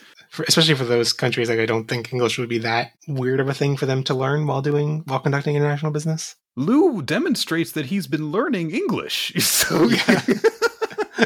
So just like, please, someone switch over. They pretty much demonstrate that Oz's plan is to do everything leading up to that point to get Makoto in Suzaku's good graces. So presumably the entire thing that they did was, okay, we're going to do this as if we're going to have Abby pose as this princess, and then when it's time to extract her, Makoto is going to try and do the right thing. He's going to try and save these kids.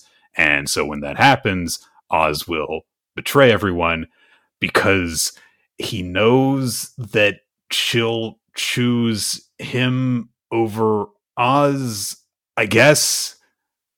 And that's how they get him really, really into her good graces, is by having him betray her once, but continue for her to trust him. It's not great. So no, there's a bunch of holes through all of this logic. And then later it's clear that he betrays her again, and she still is calling out to him, and it's like, what is her problem? Well, because he seemed to then turn against them, because it seemed like, he was going to betray her, but then it was actually he was going to turn over all of the people on his side. So, okay. Yeah, so I really want to get to this final reveal because I hate it so much.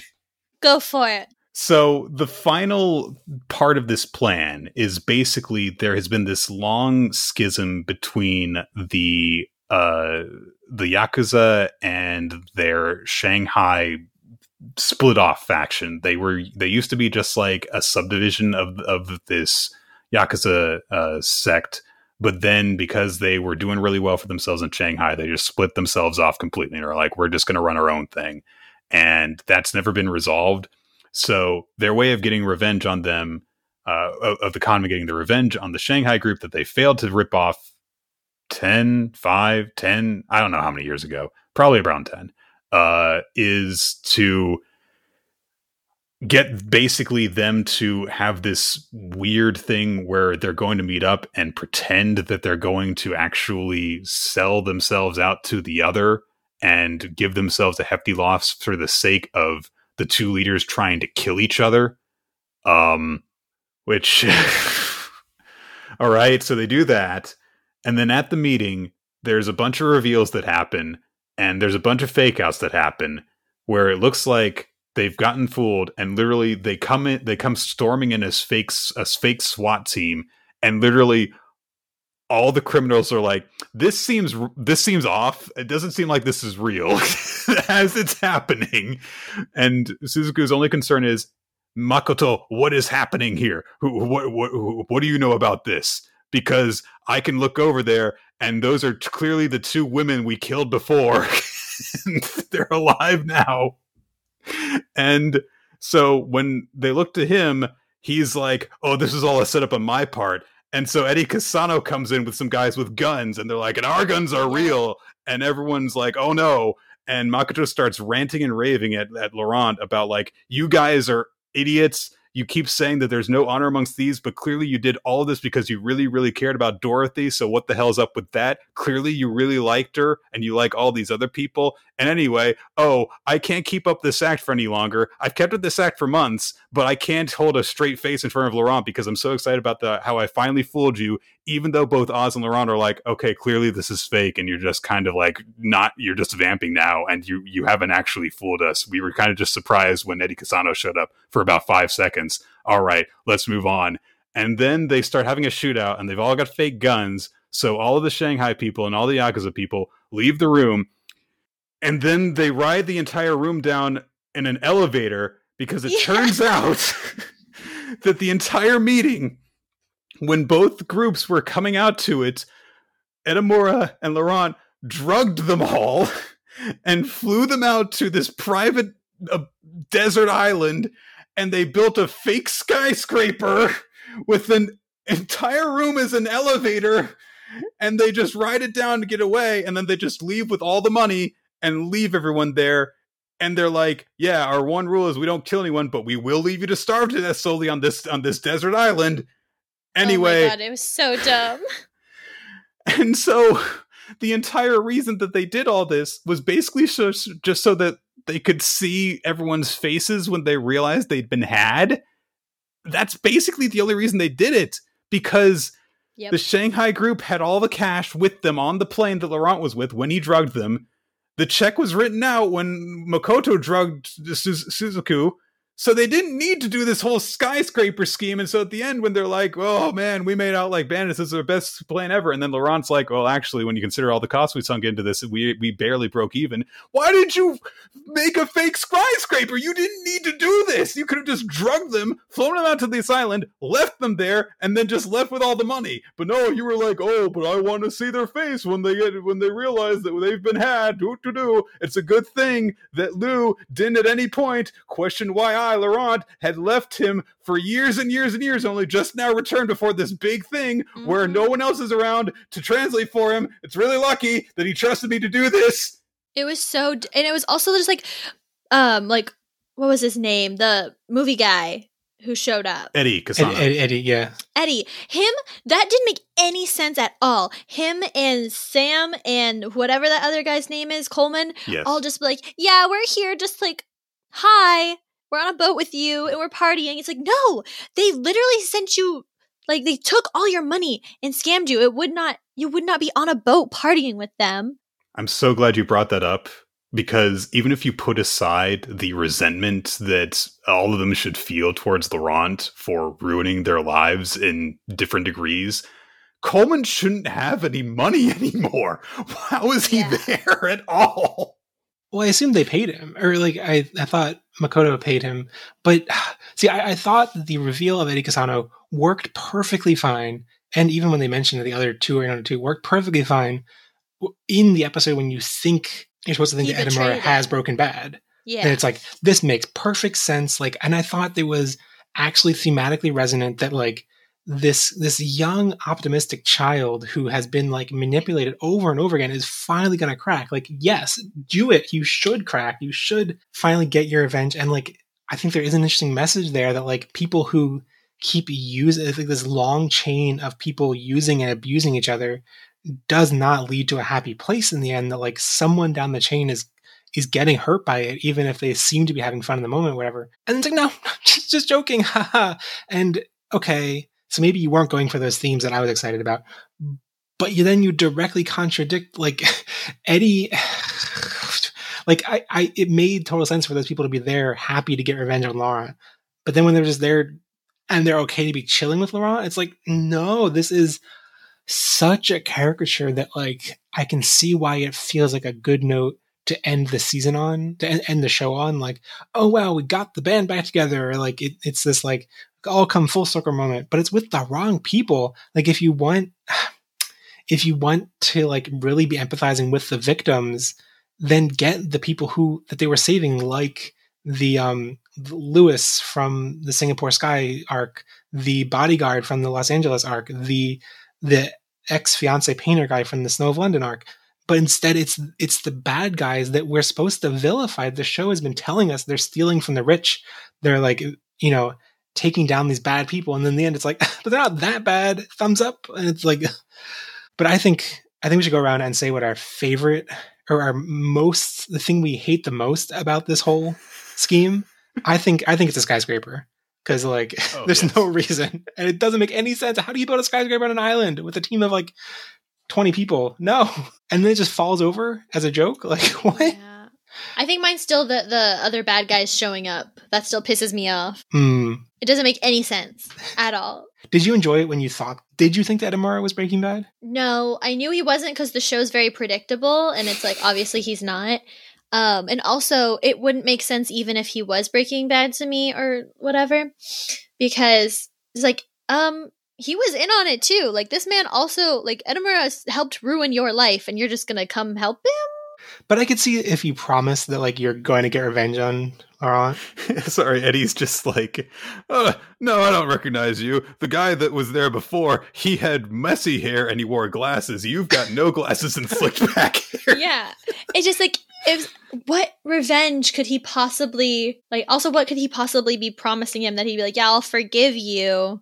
And also, this is a really good idea. I'm going to go along with it. So the one reason that I thought that I actually bought that Makoto was Breaking Bad, was betraying Laurent, was that I knew people were upset by the ending. And I had a glimmer of hope that the reason people were upset was because they took this optimistic, pure-hearted child and made him a villain by the end. And I was like, I can see how that would upset a lot of people in the fandom, but great, I love it. Oh, no, they didn't do that. Now I see why they're really upset. So I thought there would be one big twist on the series to cap things off, but I guess no, it ended up being predictable instead. But anyway, sorry, Nick, what's the part about this that you hate the most?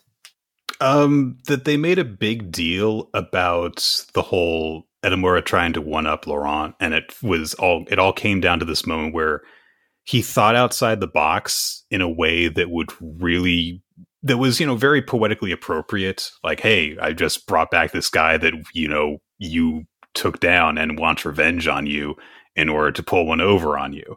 And if it was just down to Cassano doing this whole thing of like, yeah, sure, I'll get on this to fool Laurent and I'll get a good amount of money out of it, I feel like I would have accepted that. It was the presence of the other two that really pushed it into no, this makes no sense. They should they should not feel this way about them. The last time that Edamura was anywhere near Sam, he was trying to have him killed. Like, at least with Edamura's case part in the whole scam against Eddie, Edamura was being fooled at the end by Cynthia as well. He didn't know about it when they were doing the final thing to get him to give up all of his money. So that pushed it too far, but it's the fact that Edamura has that big moment in the middle of this rant that he has where somebody starts laughing and he's like, I finally got one over on Laurent. And meanwhile, both Laurent and Oz are just looking at him like, okay, clearly you're like bringing up some real emotions thing, but you're kind of pushing this too far and we know that you're faking. It's just like, you didn't really fool him then. So why are you celebrating? And it really took that moment away from it. And it's like, so all this whole one-up thing that you did was completely not worth it. But after that happened, it made me start examining everything else. And it was like, and I realized basically that entire episode is pointless. There is no practical purpose for the sake of the actual scam for them to fly them out to this island and to have this identical office building. They go to all these lengths and you're wondering as you see like the flashback of like how they set stuff up with the chair, with the sword in it, with you see a flash of them painting the walls earlier and you don't know why they're painting the hallway and stuff like that. And then you realize, oh, they're painting a set and everything like that. And it just makes you realize none of this had any purpose behind it, except we want them to go through with the business meeting for 3 minutes before we burst in and wave fake guns at them. And then it makes you realize there's no dramatic purpose for keeping the audience in the dark about this beyond, oh, look, we fooled you. Because there's all the question of, is Edamura going to go through with this? has he gotten so close to this woman that is kind of trying to treat him as a son for herself, that he's going to be able to go through with fooling her? And everyone is like in character wondering about this. Like when they're huddled in the van before they go through with it, they're like, what if something goes wrong? Well, I guess we'll improvise. And then it's like, well, he got her to the island, guys. What are you worried about? It's all done. Yeah. It was all pointless, and I hated it. Yeah, it was just a bunch of unnecessary money they spent for fun because they're weird and they wanted to have fun. I guess for Dorothy's sake, what? Which, if they had pressed that point, it would have been at least understandable.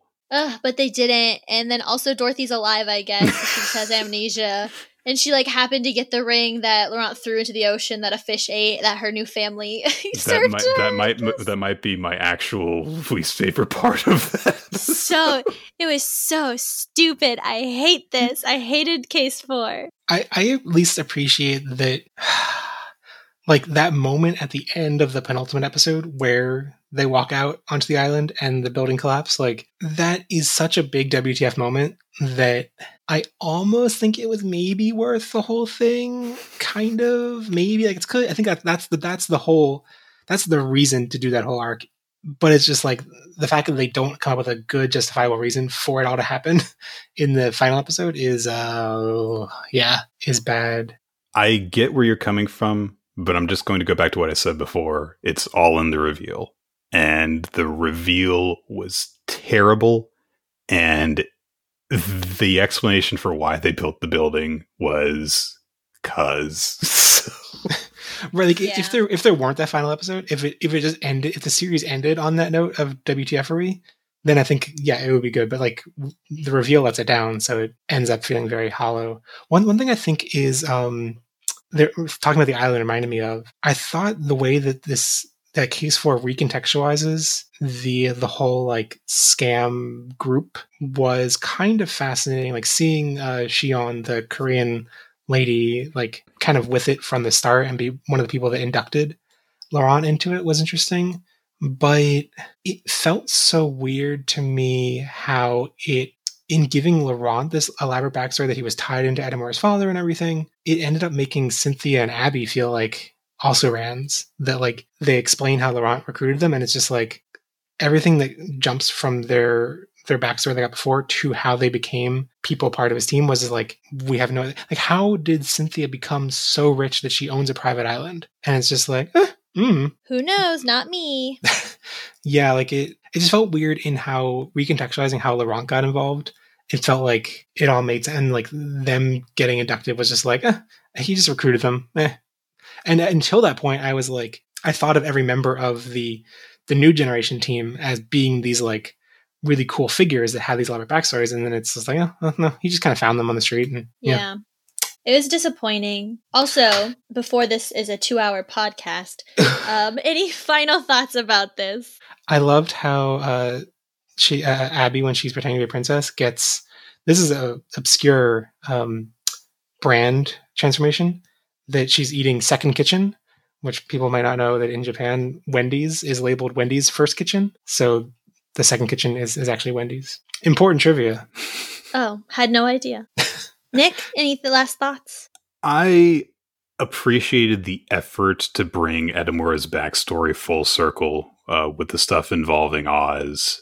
I actually do appreciate that they have the reveal at the end of, no, Oz was doing this for personal but good reasons, and he was not actually just a child trafficker the whole time. He took the fall because of this thing, and he actually told his wife.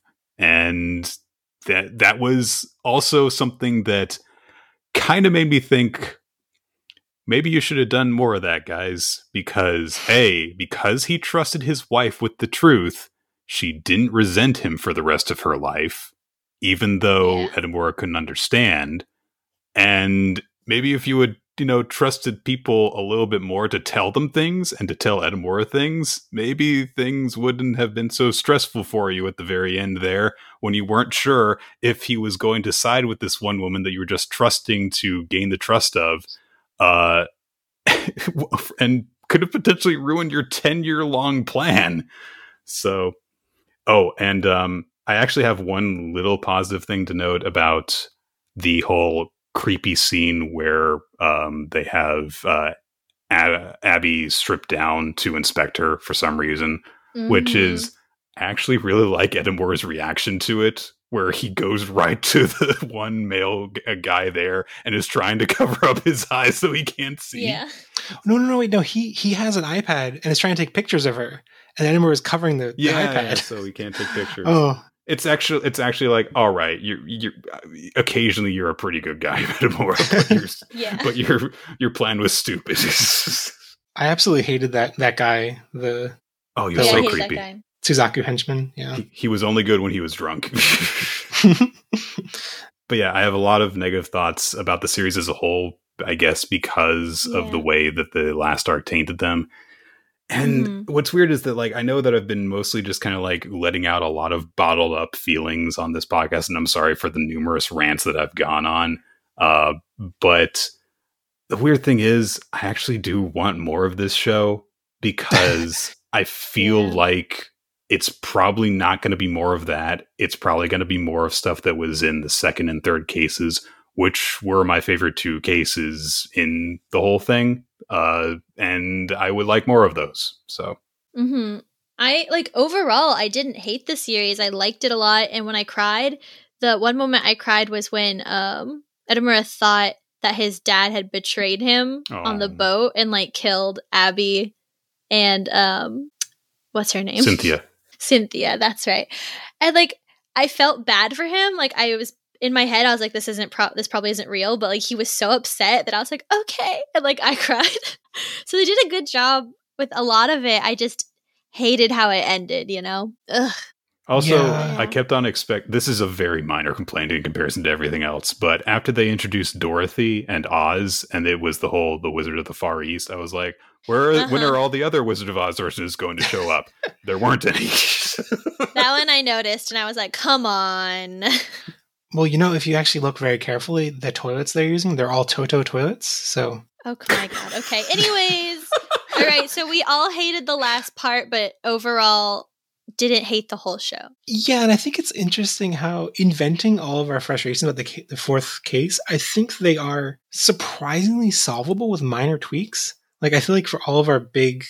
As frustrated and angry as we are by the things, like, I feel like it's easy to imagine, like, tweak this little thing, give Edinburgh a little more empathy, make him, show him during that time when he's there, like, talking to the kids, or like a little bit less sympathy for the evil mom and stuff like that. Like, I feel like, or a little more explanation of like why they had to, maybe they didn't actually write the check until the meeting, or it's like there are all these little things that could solve these such big problems. So I think I kind of agree with Nick that like there is potential in more, as long as they don't make such tiny errors that affect the quality so wildly. Yeah.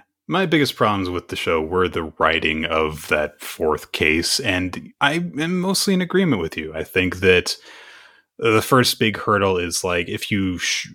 this was something that like Nicole, my partner, and I watched this series together. Nicole and I were at numerous points saying at the screen in that first episode where Makoto has joined this company and don't know what's going on once he sees the child traffic kids, we kept on going, call your friends, tell them what's going on.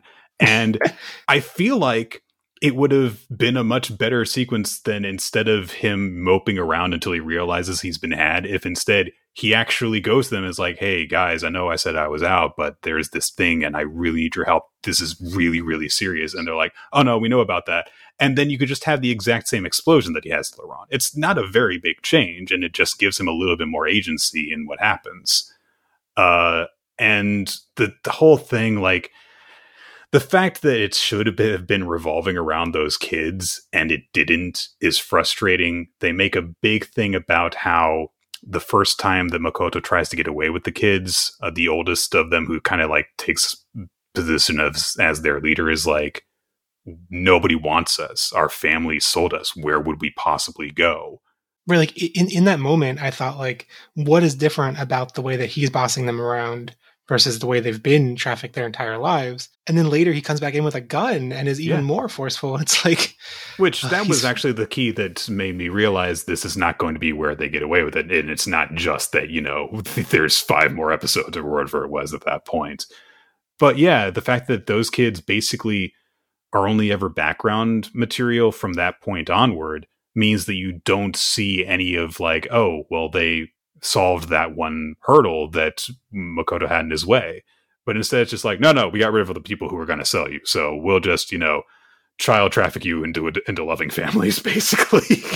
Yeah, it was weird. Ugh. Well, that's Great Pretender. It pretended to be a great anime. Yeah, until it tripped at the finish line and got stranded on an island somewhere, I guess. An island that somehow someone became rich enough to buy. And then abandoned people on with the remnants of a skyscraper. Well, I would say loved it at first, weebed it at the end, hope it gets better. I would say, like, I'd still recommend this, especially to people who are maybe not so much into anime recently and, like, are more into Western shows, and it has a lot of, like, energy I think people that are more familiar with prestige Western shows will be into. And if they enjoy the first season, I think I wouldn't tell them, do not touch the second season. Like, if they are intrigued for more, I think there are intriguing mysteries to dive into in the second season, but just to warn them to be prepared to be very frustrated and to want to vent and to listen to a podcast where you can vent with the hosts about it. Because, yeah, I think in the end, I do not regret watching it at all. I think I had a fun time watching it and a fun time talking about it and venting about the things that were really frustrating. Yeah, I mean, there are storytelling shortcomings in that final part, but it's not like the whole thing becomes unwatchable. It just becomes frustrating. And it's, the production is still very good. I think that if you just kind of like play individual clips from all the parts, it's like, yeah, the quality doesn't go down or anything like that. It's just that I don't like the way the story goes. And that is a much more, one, explainable, and two, I guess, compartmentable way of having frustrations with the show. And I think that this could potentially be one of those series that, like, oh, I don't like anime, but I like blank series, the way that stuff like Cowboy Bebop is for some people. It could be that way for, like, if you're someone who's like really into like the Ocean's movies or something like that, and you're like, oh, I really love high series. That's a very, very easy series to recommend to someone who's not usually into anime. True. Yeah. Well, thank you for listening to us rant about Great Pretender. Let's go into some things that we unconditionally recommend people actually consume. I don't watch anything. It's been 2 days. Nick, do you have any non-anime recommendation to point people towards? It's funny that you use the word consume, Jeff, because my recommendation is because we're in the holiday season, and my mom sent me a care package as part of her, along with Christmas gifts, which include one of my favorite cookies, which is Snickerdoodles. So my recommendation is cinnamon cookies of all sorts, because they are delicious. That's a top tier cookie. I support this. They are top tier. I've not had a Snickerdoodle in years. Then my recommendation applies to you as well. All right. I'm going to recommend... I'm still pretty new at it, but I started playing Slay the Spire, and it is addicting. It is a roguelike card deck building game. So I like deck building games, and as of Hades, I like roguelike games. So I think it is a bit more roguelike than roguelite. In terms, like, Hades has a bunch of progression that sticks with you between runs, and Slay the Spire seems to have some progression that you unlock more cards, but mostly you're completely resetting each time. And yeah, it's really fun. I like how it is completely turn-based, so I can, like, watch TV or do something else while playing, but I'm still learning everything, so I kind of can't do that. But yeah, it's pretty fun. Okay, I have one, and it's not really a recommendation. It's very conflicted. So I watched the first episode of Sweet Home, which is like a K-drama based off of a webtoon, and it's very spooky, and it was actually a fine show, I thought, until there was a fight scene, and it started playing this song, I think Champions by Imagine Dragons. What? I'm trying Warriors by Imagine Dragons, like the League of Legends song. And That's a terrible song. It took me so far out of this episode of this big fight that was happening because this Imagine Dragons song was blasting louder than anything else in the show. And I was like, I don't think I can watch this actually because of this song. I totally understand that. I play League of Legends at the time that song was put on the login screen, and it kind of ruined the game while it was on the login screen. Yeah, and this song's just blasting during this really important moment in the show. And like, I looked it up and everyone's like, yeah, the show's still pretty good except for every fight scene that song plays. I was like, what? I can't watch this. But if you could look past it, it was kind of fun. I didn't know that Imagine Dragons did a League of Legends song. Huh. Oh yeah, dude. It's a lot. I recommend you go listen to it after this. That's my recommendation, actually. Okay, well, that's the end of our show. You can leave a review on Apple Podcasts, send us feedback at loveitawebit@gmail.com or on Twitter at loveitawebit. Thank you, Nick, so much for coming on. Where can people find you on the internet? You can primarily find me on the podcast Weekly Manga Recap, a show that I do with Rolo T every Wednesday night. We talk about mostly Shonen Jump manga, but occasionally some other stuff too. Also, I have a YouTube channel where I do quarterly Jump Date videos, where I also talk about Shonen Jump manga. I do a lot of talking about Shonen Jump manga, Jeff. What's the Shonen Jump thing? I never heard of it. Anyways. Oh, is that like when Makoto and Abby jump off the building? That's the Shonen Jump? I get it now. Anyways, Jeff, where can people find you? You can find my terrible jokes at Definitely Jeff on Twitter. And then you can join me in bullying Jeff at any other name on Twitter. It's going to be months or like a month and a half maybe old at the time this episode comes out. But you know that recent post where I compared War Greymon's red hair to King Bowser's red hair. Very important content. You should go follow. Stop. Anyways, bye. Join us next week for our Eccentric Family classic review, which should I be excited for? I don't know anything about that show. Watch it. It's coming out. Oh, should I watch it for this podcast? I'm not sure. Oh my god. Bye. Bye. And as we always say, my world's on fire. How about yours? That's the way I like it, and I'll never get anime.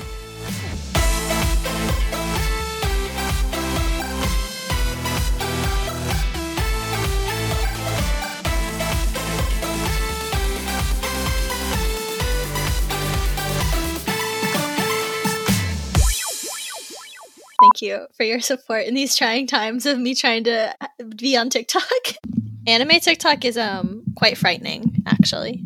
There is an anime TikTok? Yeah, dude, there's a TikTok of everything under the sun. I mean, I'm sure that there's a lot of, setting clips to, songs or whatever. It's like AMVs for people who are too lazy to edit a whole AMV together. There's like this whole trend right now with the kakegurui like sounds, and everyone's like trying to lip sync to them, and it's horrifying, honestly. I wouldn't have thought the kakegurui was still relevant. Oh yeah, the kids love it. That's how you know what animes are popular. See, Nick, you really need to get into the manga reviewing TikTok. Oh yeah, that'll be that video and audio element of manga. That's yeah. There was a trend going around of people showing off their manga collections. Oh, that's cool. It was like a beat going faster and faster, and it was people stacked up their books and kept throwing them to the side, and so you'd see a new cover every time the beat hit, and it was kind of fun. That's cool. I actually appreciate that. I love my manga collection's not especially big in terms of like physical stuff, so. I just realized an idea I've had for a while that I was always like, oh, this wouldn't work as a full podcast. Maybe it would be perfect for TikTok, where I just smell manga and review it based on the smell. Okay. Just go. That would be actually a very funny TikTok page if that's all you did. Yeah. No other content. And I think I would sneak in like actual criticism, like, I don't know, like, smells like incest, or... Oh, no! Yeah, that would do probably pretty well on TikTok. Oh, Nick, this is your first...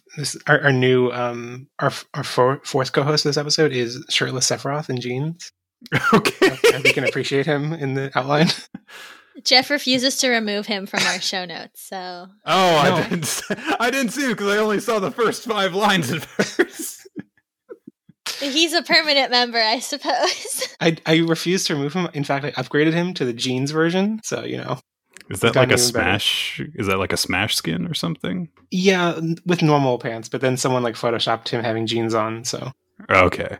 And I assume the sneakers as well. Yeah. I don't know what he normally wears because I'm just so used to the jeans version now. I hate you. Why are the lyrics to All Star grayed out at the end of this? Please, no, don't please spoil get it rid for of Annie. those. I hate that this happens to me every episode. They're grayed out to be a surprise to Annie, so she doesn't see them.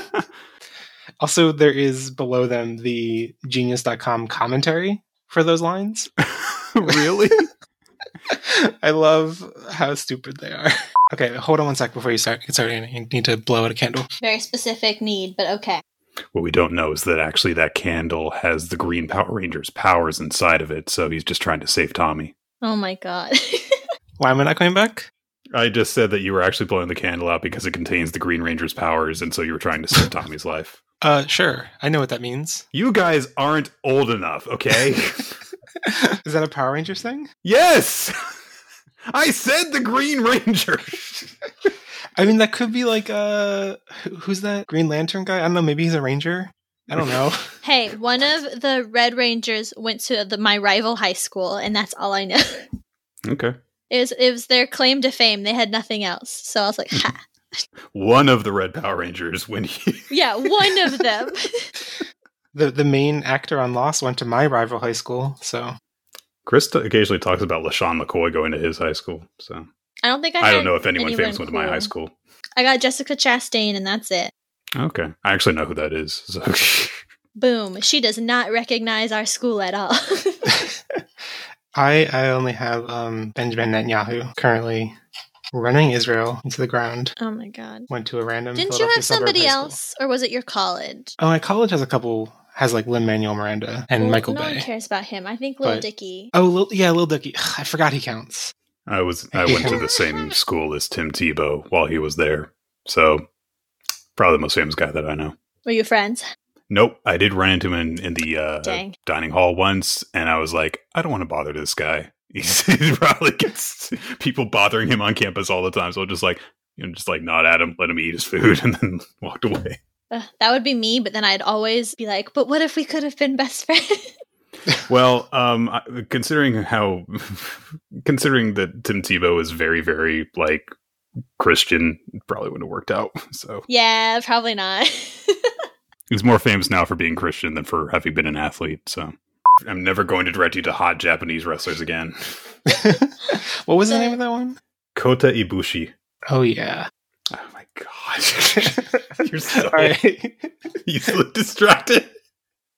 Step aside, Sephiroth. I'm sorry. What are you doing? Are you adding? What have I done? No. I hate living here in this Google Doc. In this podcast. I hate this family. Are his nipples uneven? Stop talking about some people's nipples are uneven. Jeff, start the podcast. Okay, I'm starting this. I'm over. Okay. I have to say that one podcast where they didn't know the word himbo and thought he was a himbo. They also said the backgrounds look terrible, and I was like, like I can understand maybe not finding it like exactly your thing. Maybe you think it's too saturated or like too over the top, but thinking it's like objectively bad, like how? No. If you're gonna listen to League of Legends music, you need to listen to Pentakill, their metal albums that they put out. Oh my god, they're so good. You have to listen to KDA.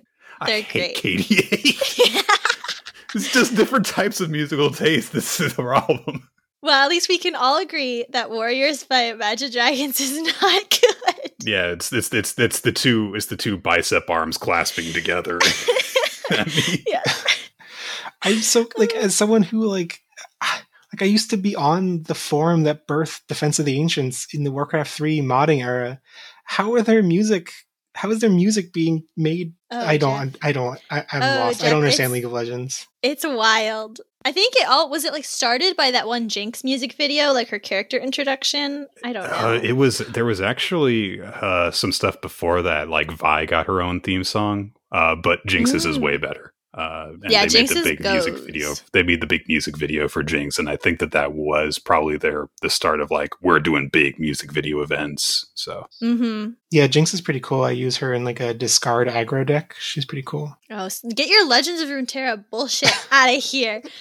It sounds like your side of this fandom is even more bullshit. Hey, we have great music. I'm just remembering the fight scene and that song starts playing, and I thought, because I was in a Discord call watching it with friends, I thought someone was pranking everybody and like blasting that song. I couldn't. Anyways, that's my recommendation. I'm trying to make it like a pun with a League of Legends champion name, and I can't think of one, even though there are like 2,000 at this point.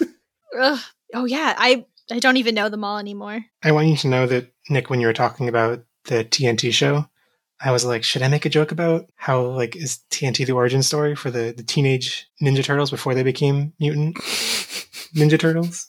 But I held it in until this moment. From a well-known cable channel show? I didn't have cable. God. I'm sorry. Grow up, Jeff. And as we always say, my world's on fire. How about yours?